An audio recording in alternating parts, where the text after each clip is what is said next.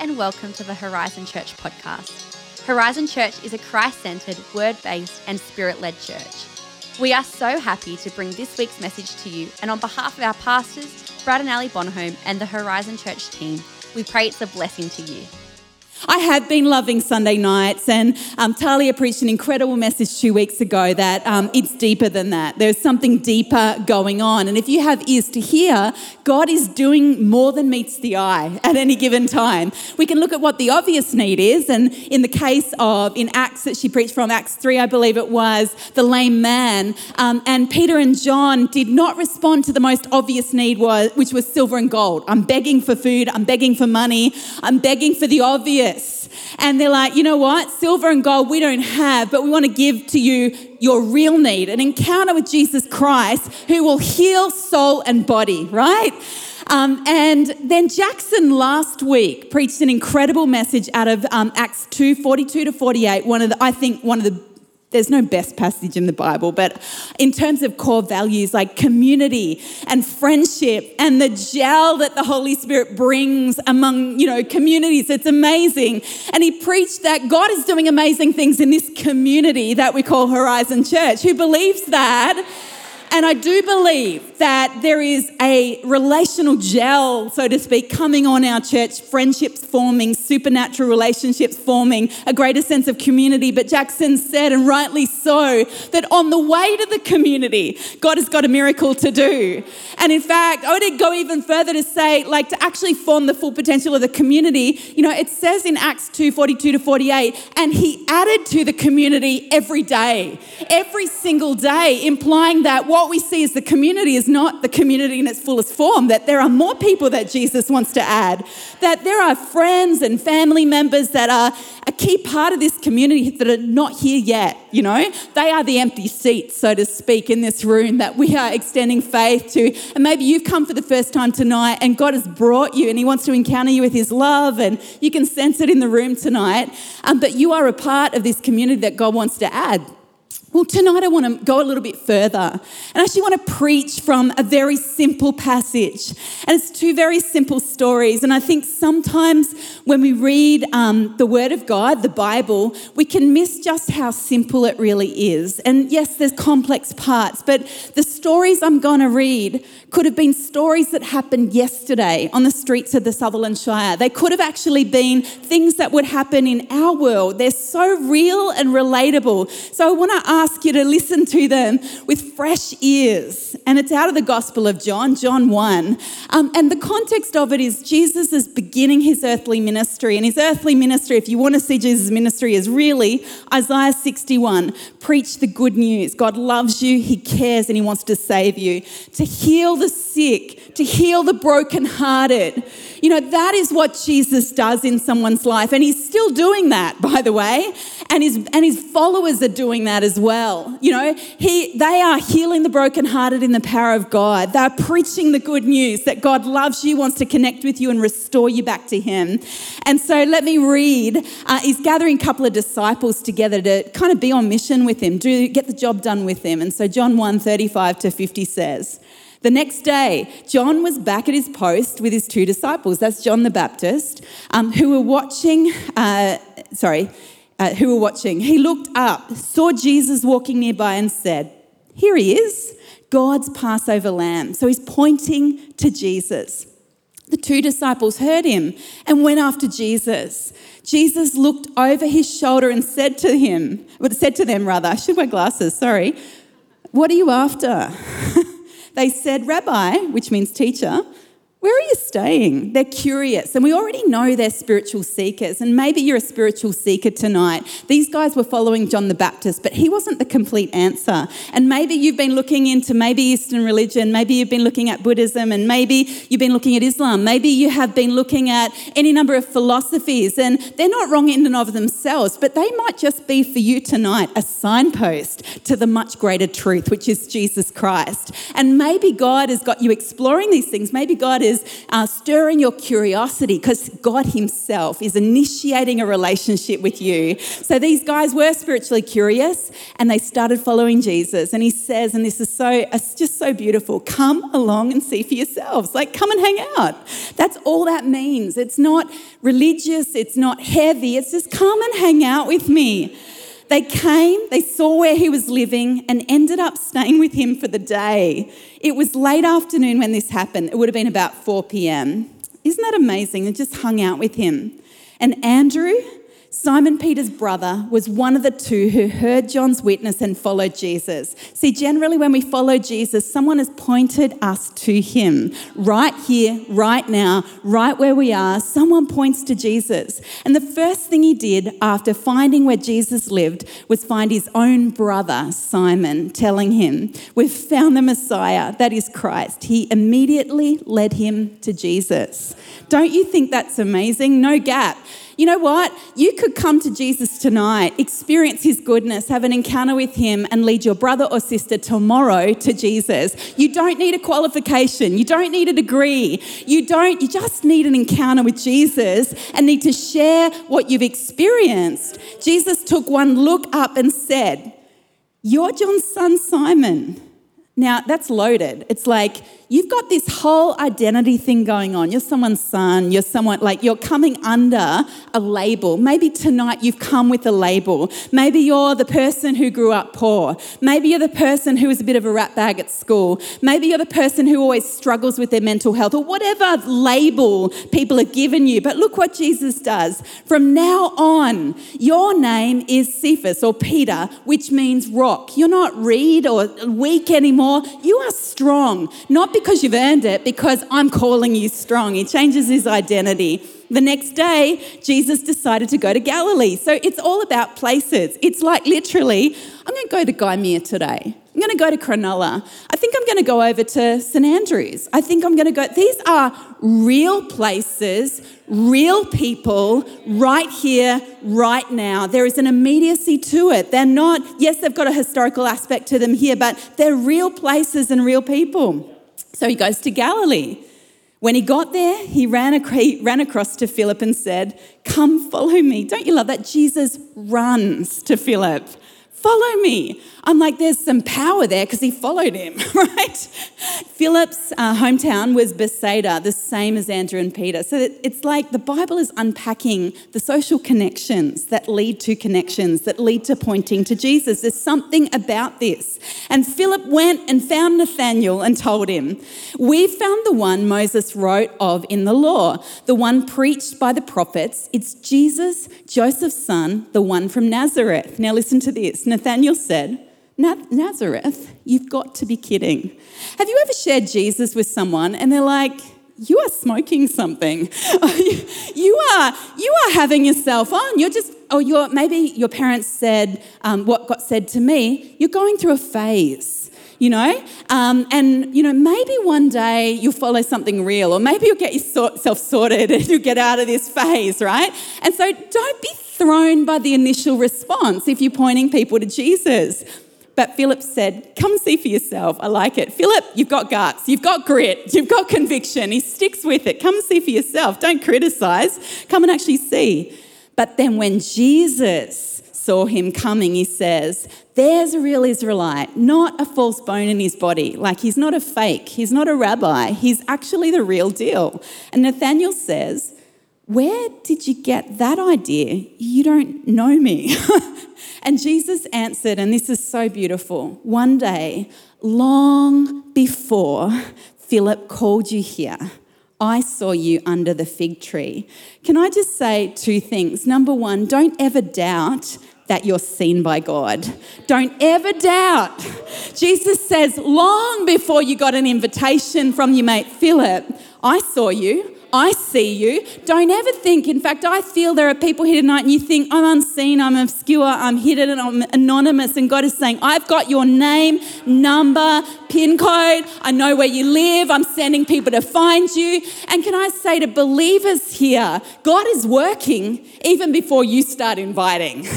And more of that in a minute. Nathanael exclaimed, "Rabbi, you are the Son of God, the King of Israel." And so Jesus says, "You've become a believer, like you've become a Christian simply because I saw you one day sitting under the fig tree. You haven't seen anything yet, or you ain't seen nothing yet, boy. You see nothing compared to what I'm about to do with your life. Before this is over, you're going to see heaven open and God's angels descending to the Son of Man and ascending again." And if you're familiar with Jacob's ladder, that's kind of an allusion to that. You know, I love this story, and I want to actually talk about this tonight and preach a message called Right Where You Are. So if you're taking notes, can you write down right where you are? Exactly where you are, right where you are. Your suburb, your family, your school, your neighbourhood, right where you are. God wants to move right there. Nowhere else, just there, right? My kids began school a couple of weeks ago. And it's kind of an exciting year for us. Harry started kindergarten and hallelujah, thank God, 5 days of schooling. He loves it. It's his time. It's great. I've loved having him at home, but school's great. Milani is relating with her little one, Lacey. But Ollie started year 2, and my boys go to the school that I actually went to when I went to school. They go to a K-12 school, and I went there myself. And incidentally, Ollie's year 2 classroom this year was my year 7 roll call classroom in 1990. You probably guessed that anyway. And I had this experience, and Ollie's still at that age where it's actually cool to be like your mum. He actually thinks we are genetically related because I have blonde hair just like him, and I haven't told him that mine's not natural. And so I am excited about this classroom, and I'm telling him, "Ollie, this is amazing. This was my year 7 classroom." And I kind of sat here, and the lockers were over here because lockers were intriguing back in year 7. And I read these books, and this is what happened in this classroom, and all this sort of things where I played handball. And he asked me the question, what was it like having blackboards in the olden days? And the next question I'm feeling it is going to be, did you write on a slate and did you drop your inkwell on the ground when you were at school? I'm thinking, mate, we had whiteboards. We were really fancy at our school. But I really got in the zone telling him all about my classroom and my year 7 experience and trying to relate. And I'm like, I got a little bit loose. And I started telling him things that you shouldn't tell your child so early. And I'm like, and I remember, Ollie, in this classroom, the day I got the cane. Now, before you go, my school was one of the last 2 schools in the state to get rid of the cane. So it was legal by about 6 months. And I got the cane for throwing a Cool Mint into the fan. And I'm not even going to go into that story too much. And he's asking me all these questions, and then he stops and goes, "Mum, what's a Cool Mint?" And so this thing just went on and on and on. But what it did for me, as well as going down memory lane with year 7 and sharing some of the good and not so good things about year 7, was it took me back to a time where in those corridors of school, in that classroom, in my home, in my very humble life in the Sutherland Shire, of where God met me right where I was. That God didn't take me out to somewhere foreign or some different place. God knew where my address was. He knew where I went to school. He knew what my struggles were. And He encountered me right where I was at. In the people that He brought, in the people that discipled me, in the people that loved me, in the provision He gave me. But He went even further, and He showed up right where I was at school. And Dan Lockins went to this school, and so he's still stuck on the cane story. He probably has one of his own.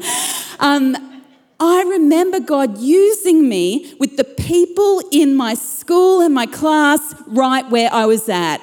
I remember the time that God just used me to lead one of my friends in year 9 to Jesus. I remember the time when I prayed for a friend in year 10 to experience the power of the Holy Spirit. I remember the time in year 11 when my friend came to youth and got radically saved and filled with the Holy Spirit on the same night. I remember these stories and God using me right where I was at. And this story at core, in fact, these two stories, one of Andrew leading Peter to Jesus and the other Philip leading Nathanael to Jesus, are stories of people living in places, going about their ordinary life and being used by Jesus right where they are. Right where they are. One bringing a brother to Jesus straight after he encounters Jesus, one bringing a friend to Jesus. And sometimes I think in reading these Bible stories, we actually miss how really relatable what's going on here is. That this could be Gaimir. This could be your high school. This could be your workplace. And it could be you being Andrew leading someone to Jesus. It could be you leading Nathanael, who's a bit cynical, to know Jesus. The challenge, however, and by the way, when it comes to right here, right now, did you know, for example, that one time or another, not so long ago, Katie Bennett, who wasn't Katie Bennett, was in Kelly Weitz's life group, who wasn't Kelly Weitz, and there was friends there that pointed to Jesus right where they were at, and they pointed Katie to Jesus right where she was at. And Katie came to know the love of God. Katie went on right where she was at to reach Alec and bring him to church, and he becomes saved right where he's at, and the rest is history. Give him a hand, come on. It's so good. It's so amazing. The problem though, the challenge with right where you are is sometimes it's harder.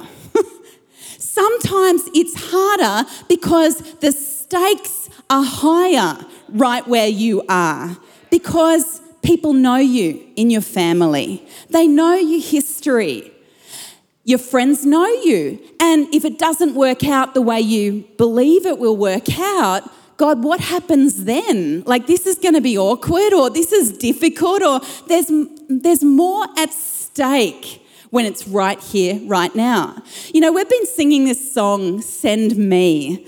And I've got to say, every single time I sing a song about, it's really alluding to Isaiah 6, and there's another one about sending that is, God, send me to the nations. Every time I sing that Send Me song, my hands are held high, my heart is sincere before God, and I mean it with every fibre of my being. God, send me. But if I was to be honest with you about what is going on in my imagination at that time, I'm not imagining right here, right now. I'm actually imagining out there sometime. I'm imagining nations. I was singing the other week and I very cheekily whispered in my husband's ear, yes, send me to Paris. In fact, when we were dating, we were standing in Vaucluse looking at houses. And I'm going, Andrew, I've just got this burning desire to reach souls for Jesus in the nations of the world. And he mocked me. What? Send me, Lord, from my... I won't even go there. It's very judgmental. Anyway, it can just be difficult where you're at, right here, right now. And yet, the Word of God says, right here, right now is the place of God sending for you. Your sports team, your cricket team, your school, your neighbourhood, the place of your work, the hairdresser you see right now. God has put the boundary lines of your life, it says, in pleasant places. And that is his sending of you. I want to read you 1 Corinthians 7:17 that says, don't be wishing you were someplace else or with someone else. Where you are right now is God's place for you. Live and obey, love and believe right there. So my question tonight, very, very quickly before we pray for some people tonight, I want to pray for some people that really have some disappointment in this area. I want people that need a baptism of love tonight because you need it to bubble up. I want to pray for some people tonight that you are stirred. You can sense God's presence. You can sense Jesus in this room. Don't know much about him, but I want to say yes to him tonight. He changes lives. I want to ask the question from this story, how does uncommon love work right where you are? I'm not talking, some may be sent to the mission field. We're going to talk about that in March. But tonight we're talking about right where you are. And the first one is hang out with Jesus right where you are. John 1:38-39 says, they said, Rabbi, which means teacher, where are you staying? And he replied, come along and see for yourself. And they came and they hung out with him all day. Can you imagine what it was like spending a day with Jesus face to face in the living room of where he was staying? How loved would you feel? Some of you have got an emptiness of heart. You have holes in your heart right now that have come about. It's like, God, my heart feels like Swiss cheese. That's the imagery I get. Can you imagine hanging out with Jesus and having every hole in your heart filled up with his love? Can you imagine how seen they felt? Can you imagine how much fun they had? My imagination runs wild. I'm like, what if Andrew fluffed at the table? What if what if the food was off? I cannot begin to tell you the contents of what I'm thinking happened in that home that day. There's a bunch of guys in there hanging out, right? But they hung out, right? Obviously it's just me in the front row. Anyway, I just think they would have walked away so full because they were loved by Jesus. You know, some of us need to start with hanging out with Jesus right here, right now. You know, it says to the church in Revelation, you know, you are wonderful. You have done everything I've asked you to do, but you lack this one thing. You've forgotten your first love. Come back to me. Let me love you. Do the things that you did at first. Worship me with abandon. Love me with abandon. Let me fill you with my love. Some of us need to hang out with Jesus right here, right now. Not guilt, not toxic obligation, not a whole bunch of works. It's got to be out of the love that we first experience. I want to ask a question to you. What if this year you let him love you? What if this year you hung out with him and opened your heart afresh to him? I wonder if your heart would pop like the proverbial champagne bottle and bubble out with the love of God, and suddenly telling your story doesn't become a discipline so much as God is just pouring out of me. Secondly, bring them to Jesus where you are. And if I could have the keys up, that would be amazing. John 1:40-41 says, the first thing he did after finding where Jesus lived was find his own brother Simon, telling him, we've found the Messiah, that is the Christ. He immediately led him to Jesus. You know, it's so interesting. I'd like to say it's the first thing and it's the only thing that he did to win his brother to Jesus.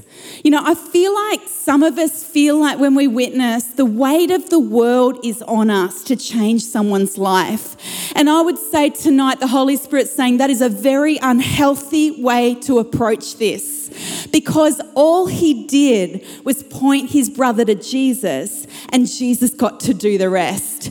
You know, and it was fun. It was like, you've got to see this. You've got to see what I've seen. You've got to meet who I've met. My life has been changed by him. It bubbled out of him because he was full of the love of Jesus. But you know what he discovered in spiking the curiosity of his brother? He actually discovered that God was already on the case, but long before he was. It says, John 1:48, one day long before Philip called you here, I saw you under the fig tree. You know, I had an experience like this one of my best friends in the world, I led to Jesus when we were in our senior years, and I'd been praying for her for years, and she came out of a very, very broken past, fatherless, into all sorts of really oppressive sort of stuff in the home, and I'd been praying for her. And we went out with a bunch of people. We'd gone out sort of near her place, and she said, "Oh, why don't you just bunk? It's late," one night. And we stayed at her house, and she had bunk beds in her room. I stayed on the top bunk. She was on the bottom. Very, very late, maybe early hours of the morning. And the lights were off. Time to go to bed. We're both absolutely smashed. And I could feel the Holy Spirit say, "Offer to pray for her. Offer to pray for her. Offer to pray for her now." And I remember going, "No, it's weird. We're tired, been out all night. I've been witnessing to her for a long time. Why now?" And he's like, "No, go now. Offer to pray for her." And I'm like, "God, I feel really lame. I don't have the words. It doesn't feel powerful. There's no anointing here. All the excuses we can use. What if she says no and thinks, and I'm stuck with this situation. I'm staying in a room, you know?" And I finally relented, and I said to my friend, "Hey, are you still awake? Would you like me to pray for you?" And you wouldn't believe it. She said, yes, pray for me. So I climbed down from the top bunk.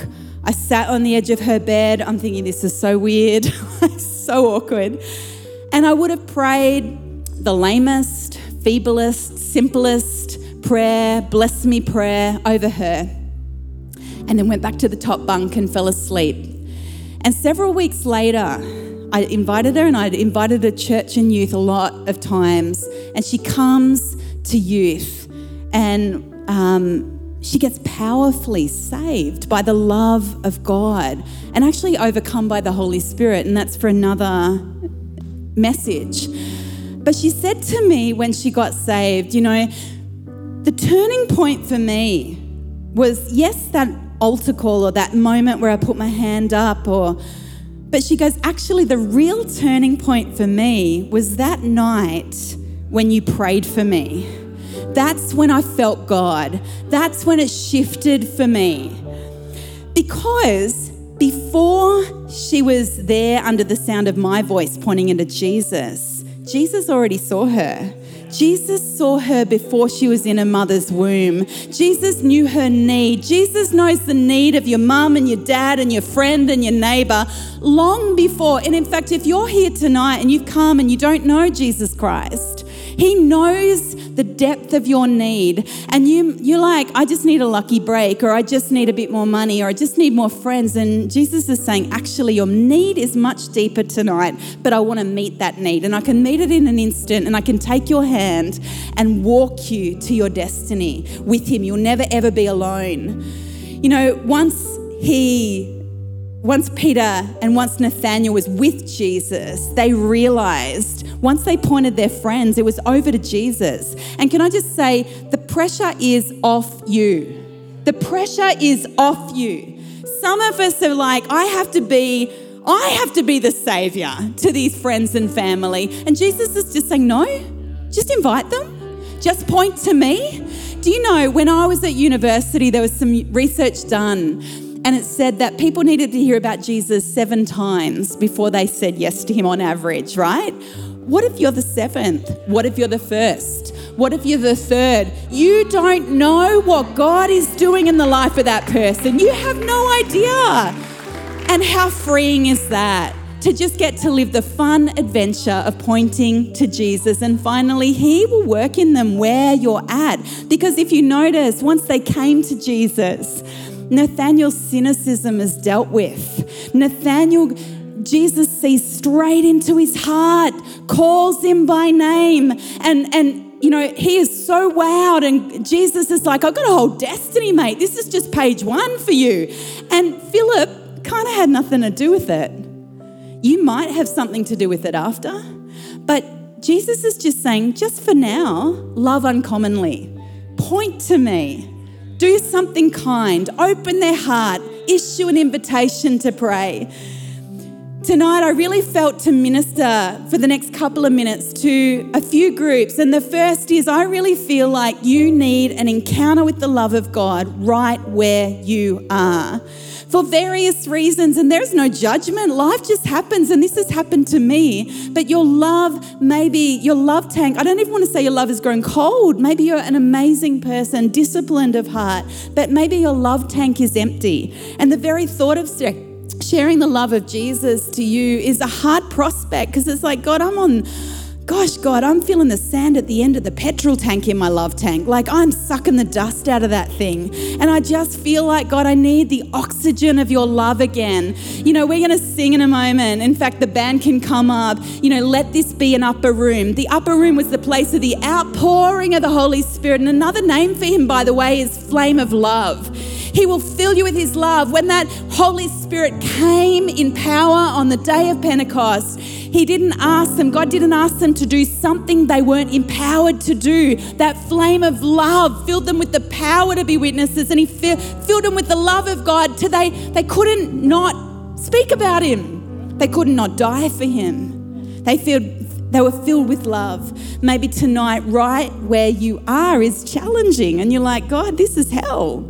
You know, I need a fresh revelation. I need your strength. You need the strength of God tonight, right where you are, to be a witness for Jesus. It's a challenging workplace or whatever it is. And then others, God is saying it's family and friends. It's family and friends. Don't think beyond that right now. I want you to stand tonight for your brother, for your sister.